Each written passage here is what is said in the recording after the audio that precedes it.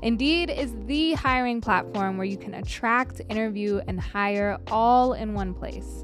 And Indeed's doing something no other job site has done. Now with Indeed, businesses only pay for quality applications matching the sponsored job description. Visit Indeed.com/Spinsters to start hiring now. Terms and conditions apply. Need to hire? You need Indeed.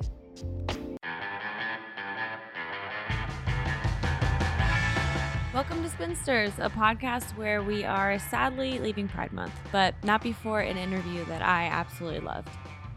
So a couple of months ago, I talked to Sue Wicks, who is a WNBA and Rutgers legend, and among her many accolades, she was also the first openly gay player in the WNBA.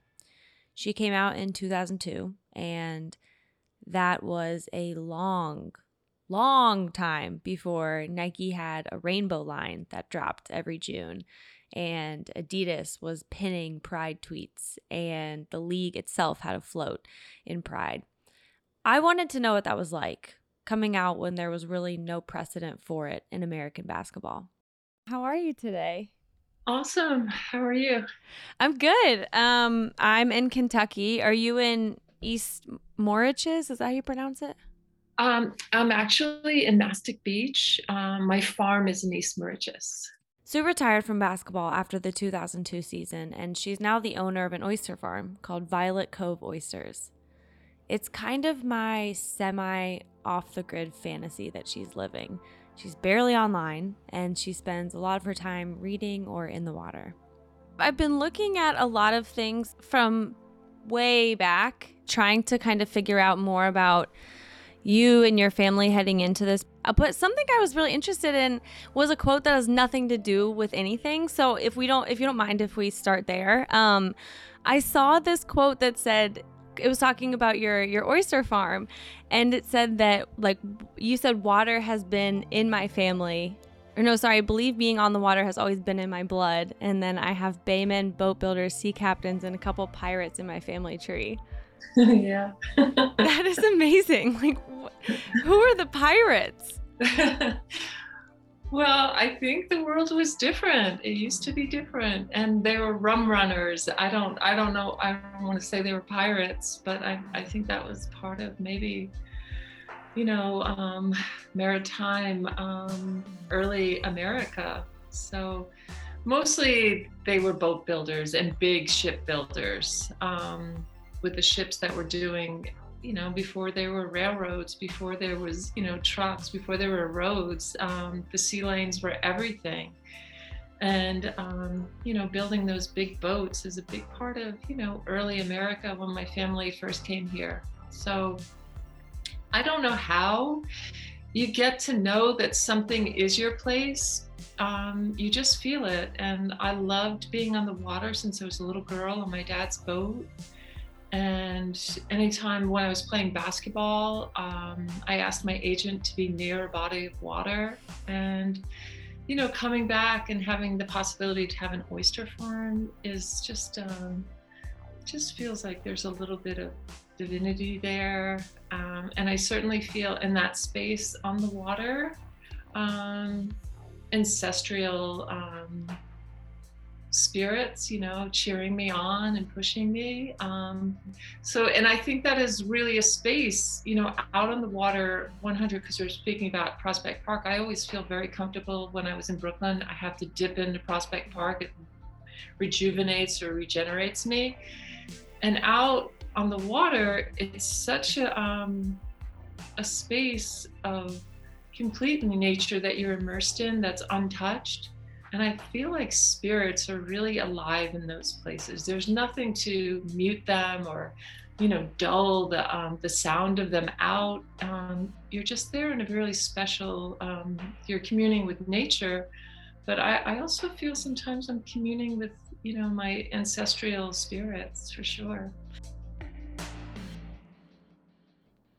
To me, it sounds like Sue Wicks is who Klay Thompson aspires to be.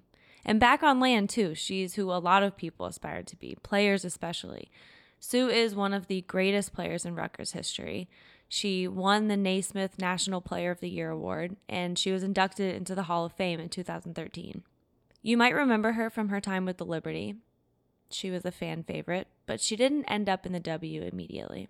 Obviously, the future of like professional women's basketball was just in a precarious spot for the years that you were in school and for some years after too. Did you know what was next for you? Was that always in your mind, or did you think after this, okay, I'm going to go get like a marketing job? My dream, since I started playing basketball, honestly, my first thing that I wanted to do was go to Rutgers. That was the first school that I knew of that offered scholarships. And that was when I was a sophomore in high school. So it stuck in my mind. They won a national championship in 82. So I was in the 10th grade and I saw that it was like this big, like the little byline that they won a national championship. And then my coach told me, and they give scholarships. So I was like, that's where I'm going. So no matter who recruited me from, my senior year, Rutgers was my dream, to go to Rutgers. And then I remember I did an interview with my little high school newspaper, and the reporter was asking me, what did I want to do? And I was like, I want to go to Rutgers, and then I want to be a professional basketball player. And I was, what was available was Europe at that point. And I know that they paid $25,000 a year, and you could have a car and an apartment. And for me, it was like, oh my gosh, they're going to pay me to play basketball and I can live there. That just sounded like heaven to me. So that's what I would dream about. That's what I wanted to do. And then as I moved through, college, there were some more opportunities, a little bit more than 25,000. But the thing was, I had the opportunity to go play. So after Rutgers, I had an offer to go to Japan or to Italy, and I chose to go to Italy first. Did that period feel like, I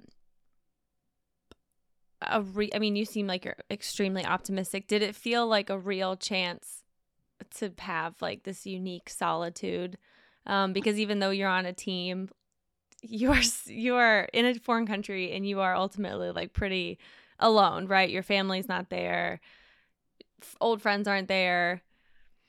Yeah.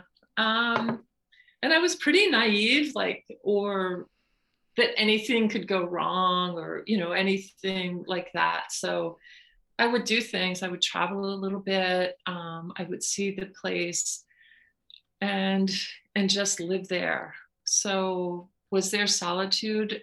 Yeah, there was more than that. It bordered on extreme loneliness and feeling very alone, and that no one could relate to that feeling and what I was doing. And then I would even ask myself, why are you doing this? This is horrible. Sometimes it would be horrible. Looking back, it was magnificent, but I certainly spent a lot of days that it felt like I was in prison, and I'd be in my room and just there, and I would have practice, a couple hours a day. And the rest of the day, you're free to do whatever you can figure out. I think I was always kind of shy. So a lot of the time I spent reading, that was before, and television in Europe, in Italy, when I first went over, I mean, ridiculous. Nothing like now. Like the television went off at like 9:00 at night, number one. There were 2 channels and there wasn't programming. There weren't movies. There weren't things. There's no satellites. It just didn't exist. They had some game shows, maybe, I don't even know what they had, but it was horrible. They had some sports on the channels. But even how they produced a basketball game was nothing like the NBA at the time. So they had some pretty lame, it was like a high school basketball game. They're professional. It was just like one camera and not even going back and forth, just one view of it. So they didn't even know how to produce a sports game. So you just go to the game and watch. You don't even watch it on television. So my life was really basketball, and I read a lot. And yeah, a lot of solitude.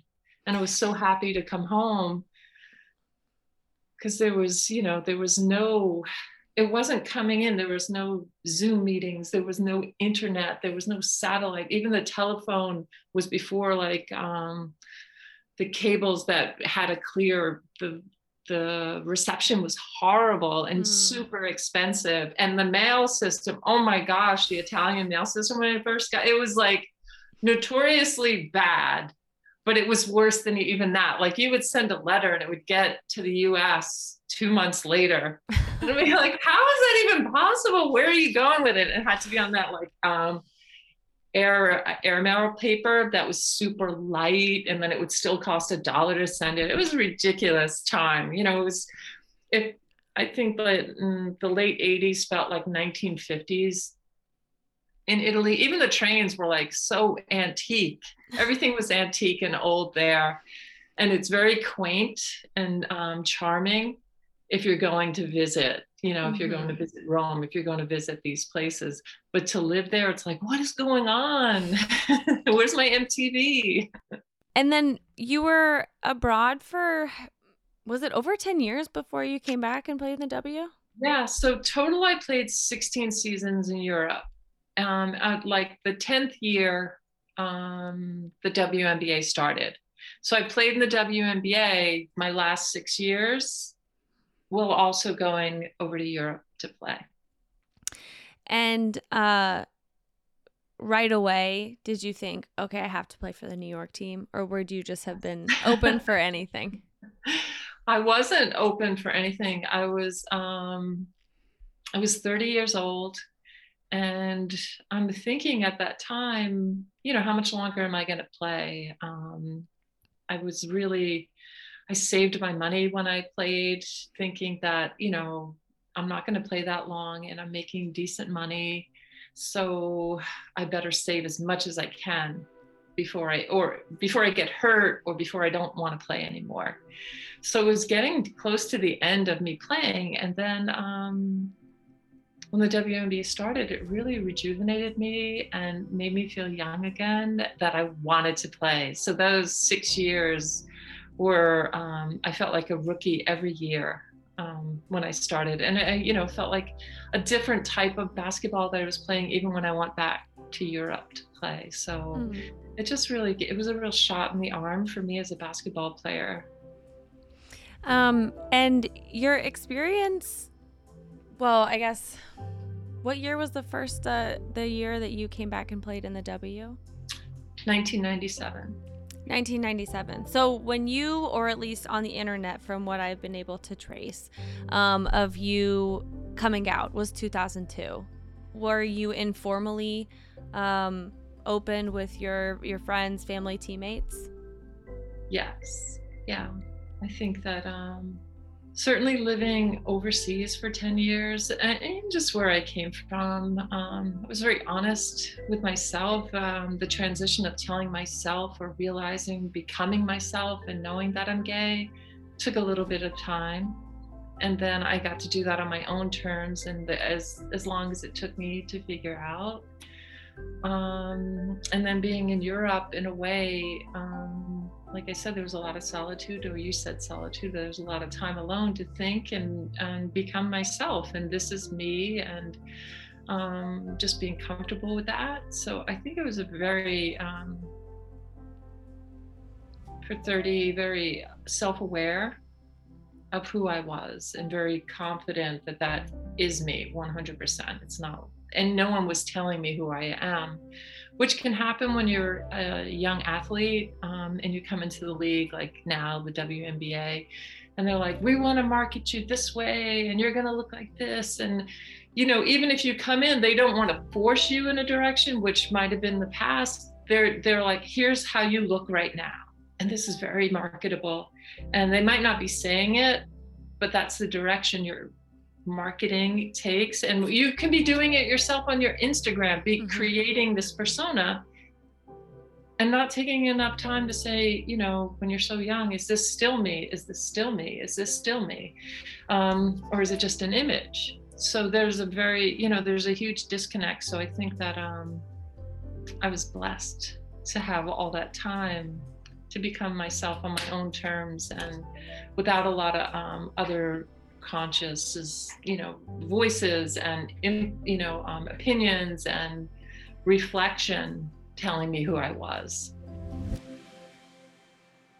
did you have I'm going to sit down with my friends, my family, tell everybody, or did you just say, I'm just going to start living my life this way? Oh, no, I had girlfriends in college.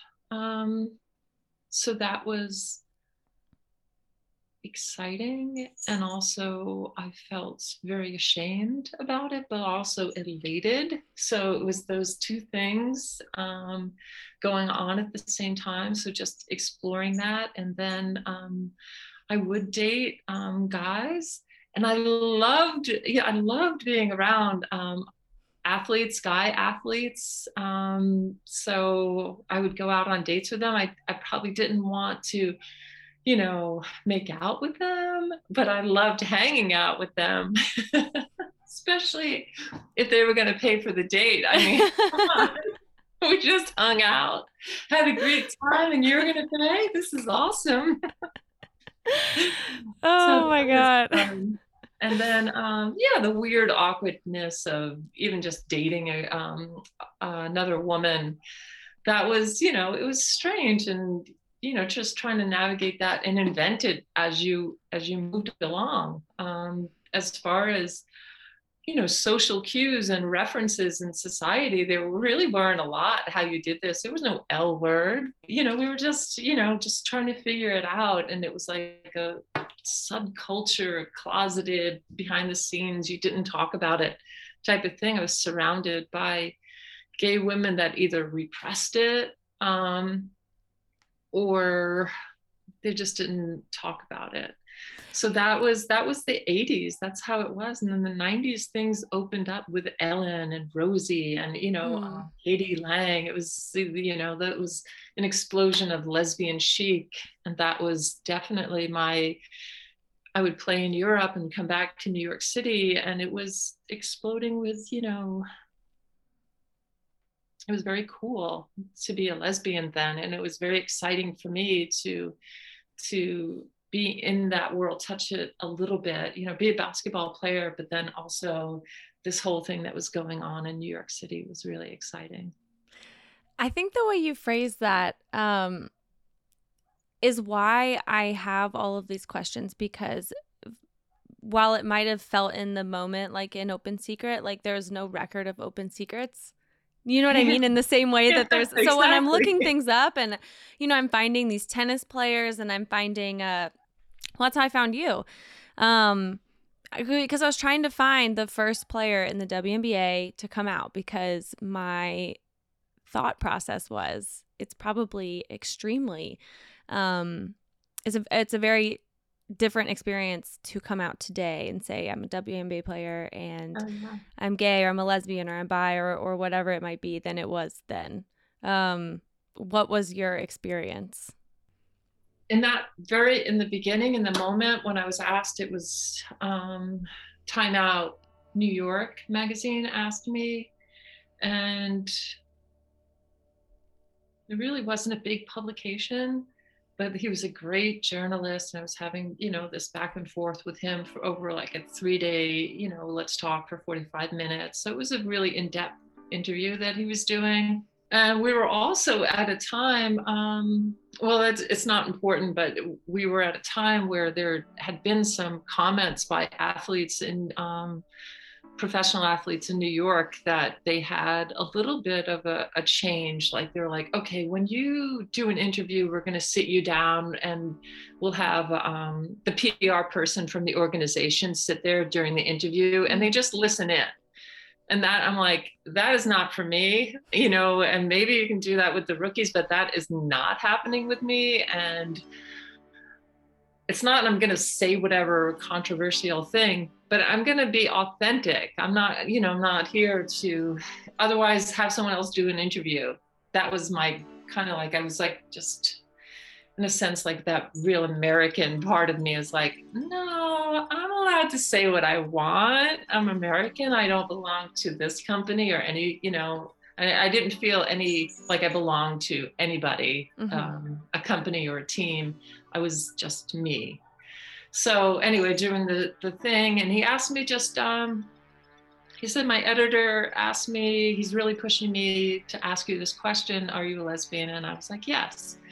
And that was, it was that simple. I think the backdrop is, it's 2002.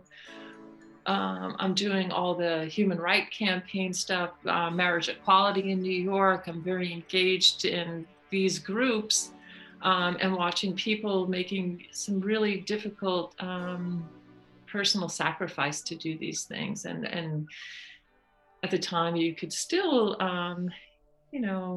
there was pressure about how to act, but people didn't say who they were even then. So just to say that, it was like, oh, why wouldn't I say it? And being silent and not visible is not a good thing. But the other side of it was, I had all of these little girls that were fans, and it felt like their parents were entrusting me with them. And I just, you have relationships, because these kids are coming into your life all the time, and you want their parents to feel safe with you, that you're not a, I don't know, sexual deviant or whatever they may think. So that also came in my mind, like I let a lot of people down. And I didn't change anything except just saying who I am. But I know there was, my mother was a little upset about it, because, it was like, if I don't say that I'm gay, the conversation never comes up, and then no one has to make a judgment on it. It was very obvious I was gay, because I always had a girlfriend, and I think that, just had all the credentials of a lesbian, whether it was my clothes, my occupation, the way I held myself. So that was that. And, people that were so proud of me, from high school teachers and coaches. I think it seemed to hurt them that, I just said who I was. And you have to deal with that. They're just from a different generation, and they feel, you're pulling apart the fabric of what makes America great, and, family values. But I have to be me. So you're asking me who I am, and here's who I am. So that's basically how it came out. Would you say that overall there was more bad response or good response? And how did the WNBA as a league respond, or your team respond? No, it really, no. They didn't say anything. There was no public, phone call from the commissioner or from my GM. Nothing public was said about it, good or bad. Did you wish that someone had said something? No. It was just more of a thing where it's like, okay, well, everyone is confirmed now, so that's that. Yeah, it was kind of like I was done with it. It wasn't big, and my I didn't feel I needed to get it out there anymore, and I didn't want to talk about it anymore. It's just, here it is, and that's it. So it's a very little response, overall. There was quite a few requests to do interviews about the subject. At that time, we were on a playoff run, so I didn't want to do the interviews. That was my thing, because I play for a team sport, and to bring everyone into that when it was just me didn't feel right, because you're always trying to maintain the focus of what the team is doing, and that was where that was at. So that would be my only thing, trying to navigate after it was open. And I don't think I did another interview that season about it. Our beat writers that would follow us and come to the locker room had known me, some of them, since I was at Rutgers. And they didn't want to ask me those questions. I remember one, sometimes there'd be 5, 6, 7 reporters crowded around. And then there would be someone that came from a different publication that wasn't a beat writer. And they would ask the question, Sue, you just came out as a lesbian. How does that feel? And then stick the microphone. And all of the beat writers would just turn and look like, you've just breached some etiquette here. It just, it's not the right question after a game. It's not the question for this moment. So how does that not become your whole life when it was just part of my life, but it became one of those stories that was interesting. I don't know if it's, it's just, you want it to be about basketball. You want it to be about the sport. But I don't think that even at this moment, it's not there. People want to, it has to be a more human interest, or there has to be some drama or some controversy for you to be interested in women's sports. I get what you're saying. What I'm so interested in, like when I started looking about this from the start, what interested me was, I think that, I'll just come out and say it, I think that the W handles a lot of things really wrong. And I don't think that they're very good at protecting their players. We just saw what happened with the Liberty. I'm sure you saw that in their plane. I just want to make a quick producer's note here. Sue and I talked in March, right after the WNBA fined the Liberty $500,000 for chartering flights for its players. I think twice. The league was so upset that it considered terminating the entire franchise. So I also don't think it has to be said that it is commonplace for NBA teams to have these chartered flights. It was, and still is, very ridiculous.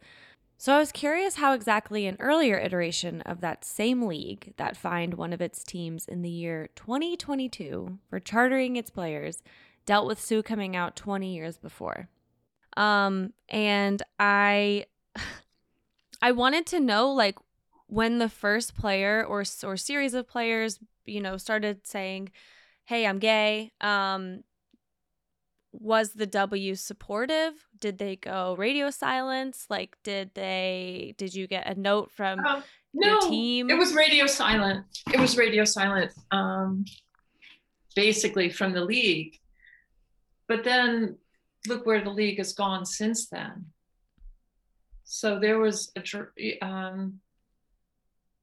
pretty big change coming up. And then Adam Silver, the commissioner, is on the gay pride float, the first professional league, to have a float in a parade. And there's our commissioner on the float. That is huge. For GLSEN in New York, they have donated a tremendous amount of money and have had their players, NBA and WNBA, out there using their platform and encouraging them to do it. They've done a lot of public announcements, or what are they called when they're like, hey, don't, no more the gay PSAs, kids. yeah. Kids, don't do that. That's not cool. So they've done them. So there was, even with the Liberty organization, after I left and I was gone, a little bit of time, they're like, I think it almost became a marketing plan. They're like, oh my gosh, let's engage in this. Let's lean into this. There's been no, Sue put her, face out there and no one, kicked her out of the league. Let's take another step and see, if we can market this and maybe gain some traction and more traction in the community, which has always been supportive and was feeling neglected by the Liberty for not promoting them as their fan base.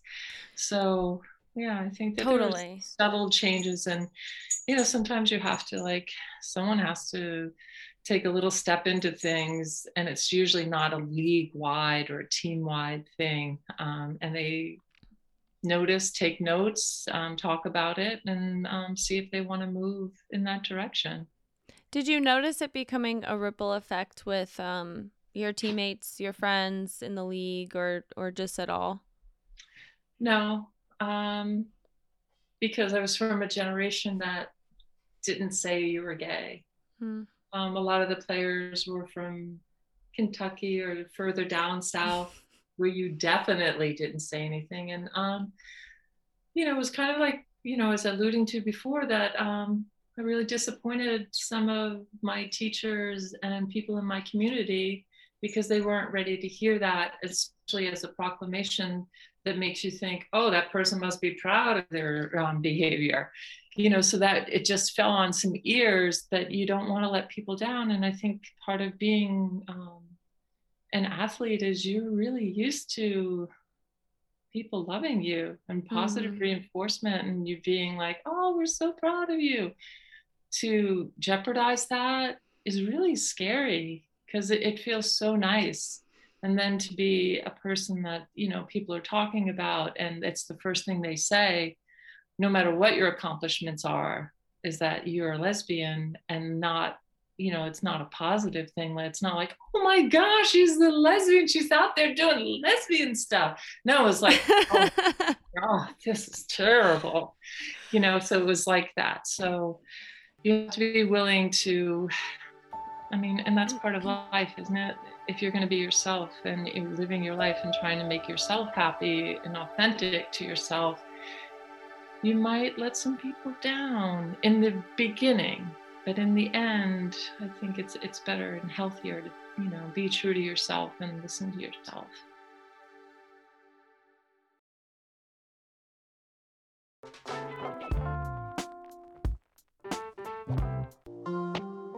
Indeed is the hiring platform where you can attract, interview, and hire all in one place. Instead of spending hours on multiple job sites searching for candidates with the right skills, Indeed's a powerful hiring partner that can help you do it all. One of the things I love about Indeed is that it makes hiring in one place so easy because of sponsoring jobs. No other job site takes care of you like Indeed, because with Indeed, you only pay if an applicant meets your must-have requirements. And Indeed's doing something no other job site has done. Now with Indeed, businesses only pay for quality applications matching the sponsored job description. Visit Indeed.com/spinsters to start hiring now.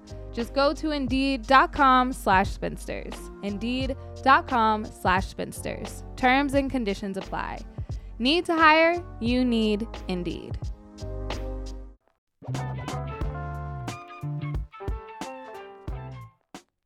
The players, it's 20 years ago, or just have processed it and come around to it, and will say something now like, that was really brave of you, and that was really cool that you did that. This is 20 years later, and that's how long of a lag sometimes that type of change takes. And that you have all these great friends that are evolved, and because they've grown up on these ideas, it's a little bit different. I think it takes a little bit of processing through someone's head, and a little bit of life that, my generation, certainly, and everyone's a little bit different. So the reception was always evolving. And then,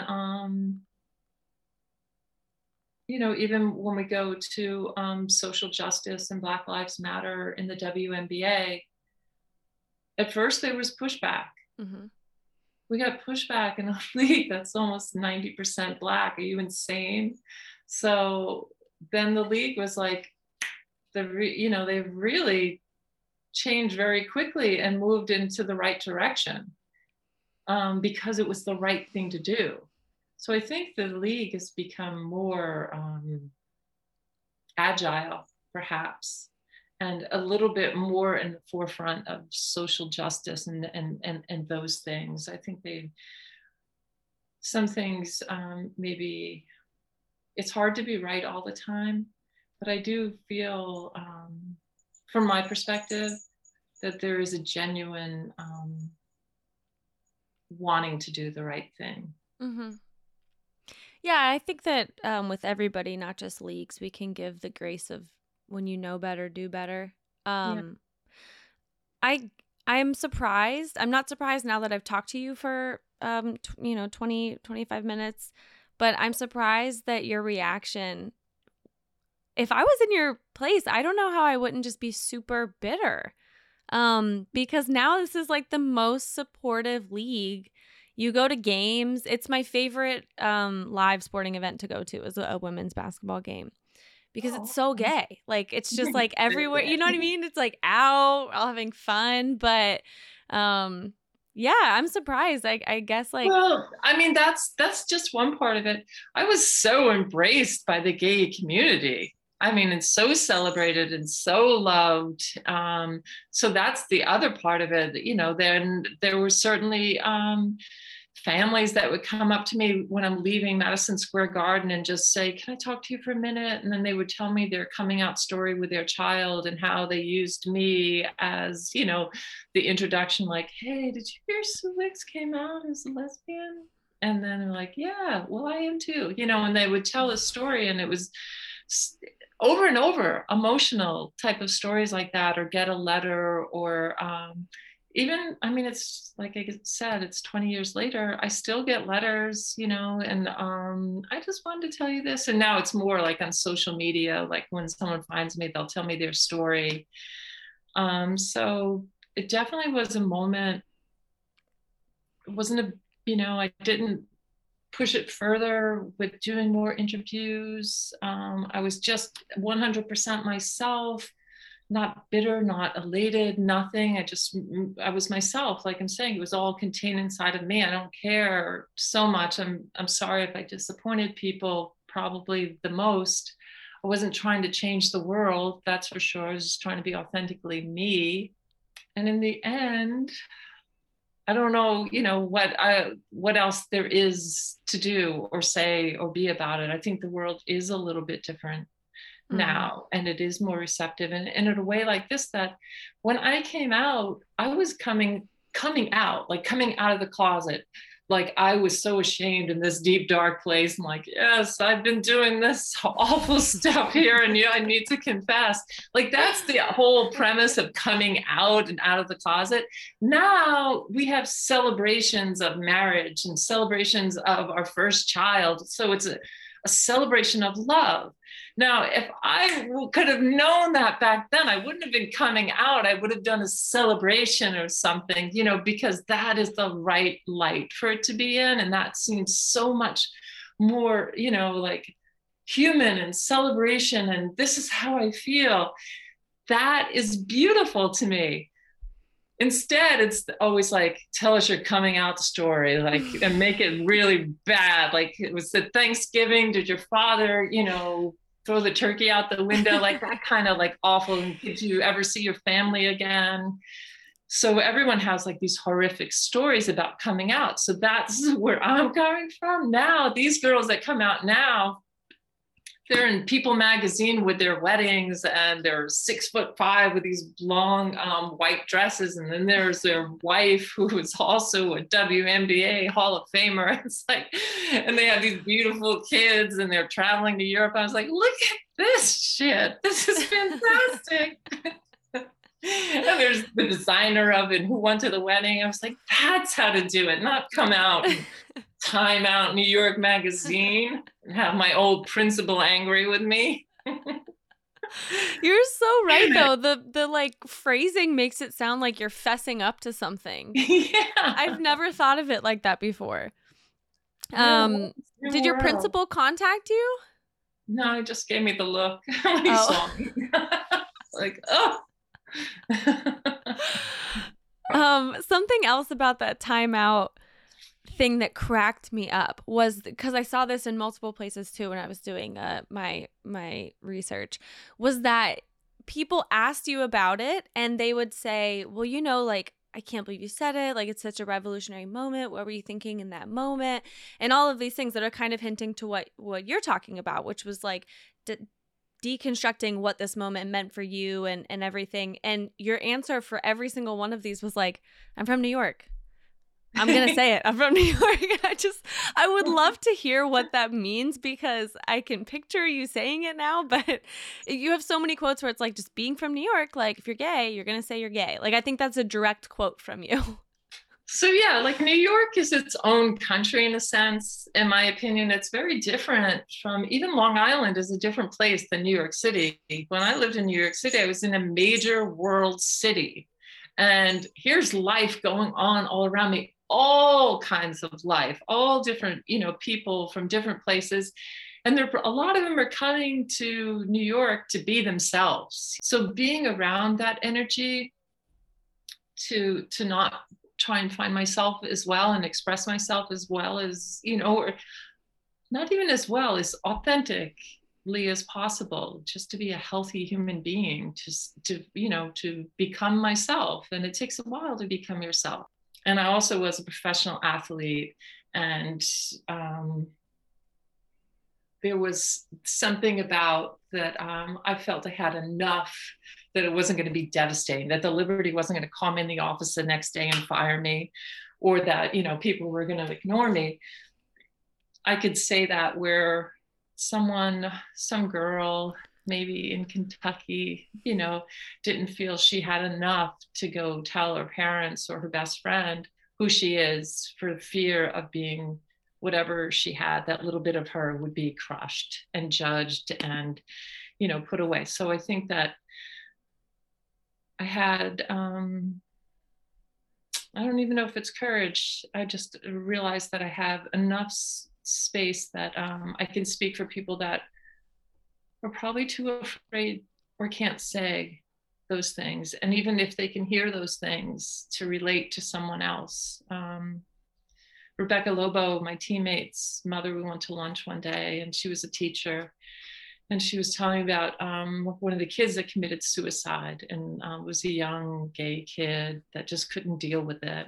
And she did mention it. She goes, they need more role models. They need more role models. People need to say who they are, so these kids have someone to relate to. And that was just a conversation.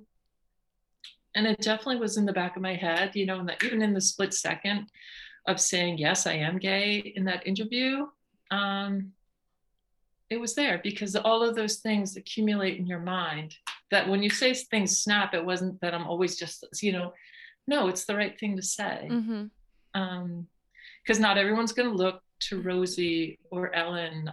Sometimes it is, a basketball player from Long Island that you can bring up to your mom and dad and tell that story. Well, or maybe everyone's favorite Rutgers player.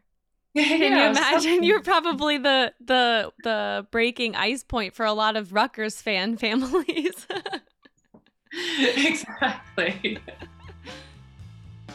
Another thing I asked Sue was if her decision to tell that reporter from Time Out magazine that she was gay had anything to do with her retirement, which was suspiciously official in 2003, not long after the article had dropped. And I was really nervous that it did have something to do with her deciding to finally retire after all of the countries she'd been in and the time she put in with the Liberty. But it didn't. She told me she'd just experienced a very unique exhaustion that maybe only athletes on really great teams or athletes in single-player sports can feel. That particular exhaustion from coming so close to winning a championship multiple times and walking away multiple times without one. Sue played with the Liberty from 1997 to 2002. And in that span, the Liberty went to the finals 4 times and lost the finals 4 times. So Sue moved on, but the W really couldn't move on from her after she left. She's still noticed and loved at Liberty games, and she's got a larger legacy. Other athletes started coming out, and the league had to move forward with them. And it did.